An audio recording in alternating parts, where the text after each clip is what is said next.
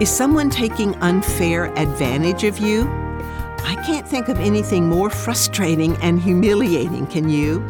I'm Mary Lohman of the Christian Working Woman, and this week I'm asking the question, what is an appropriate Christian response when you find yourself being dumped on? Yesterday we saw from Matthew 5 that Jesus set out principles of allowing people to take advantage of us.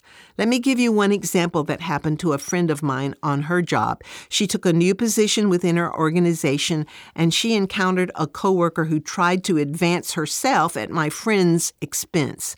This coworker began a campaign of lies and treacheries in order to make herself look good and make my friend look bad. This coworker played the political games and worked her way into the confidence of management, convincing them that my friend was not doing her job. My friend really struggled with this because she always tried to make her job performance reflect her love for Jesus, and the lies were damaging her reputation. She found it impossible to defend herself because it was her coworker's word against hers. And for 2 years, she endured this situation, constantly seeking God's wisdom. And each time she prayed, the Lord gave her the same answer: wait. Now, that's not the answer we want to hear when someone's dumping on us, is it?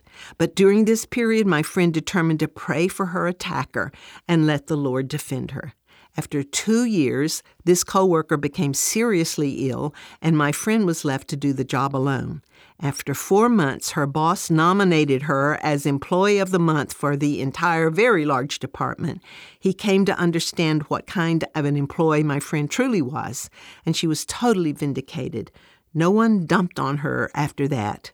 So you see, sometimes God is working behind the scenes, and when we desire to obey Him and live by the principles of Matthew 5, we open up great avenues of blessing that God can pour on us.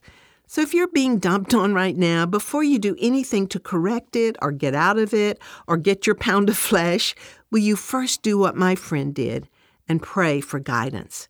Instead of begging God to change the situation, ask Him to work His will in it, both for you and everyone involved.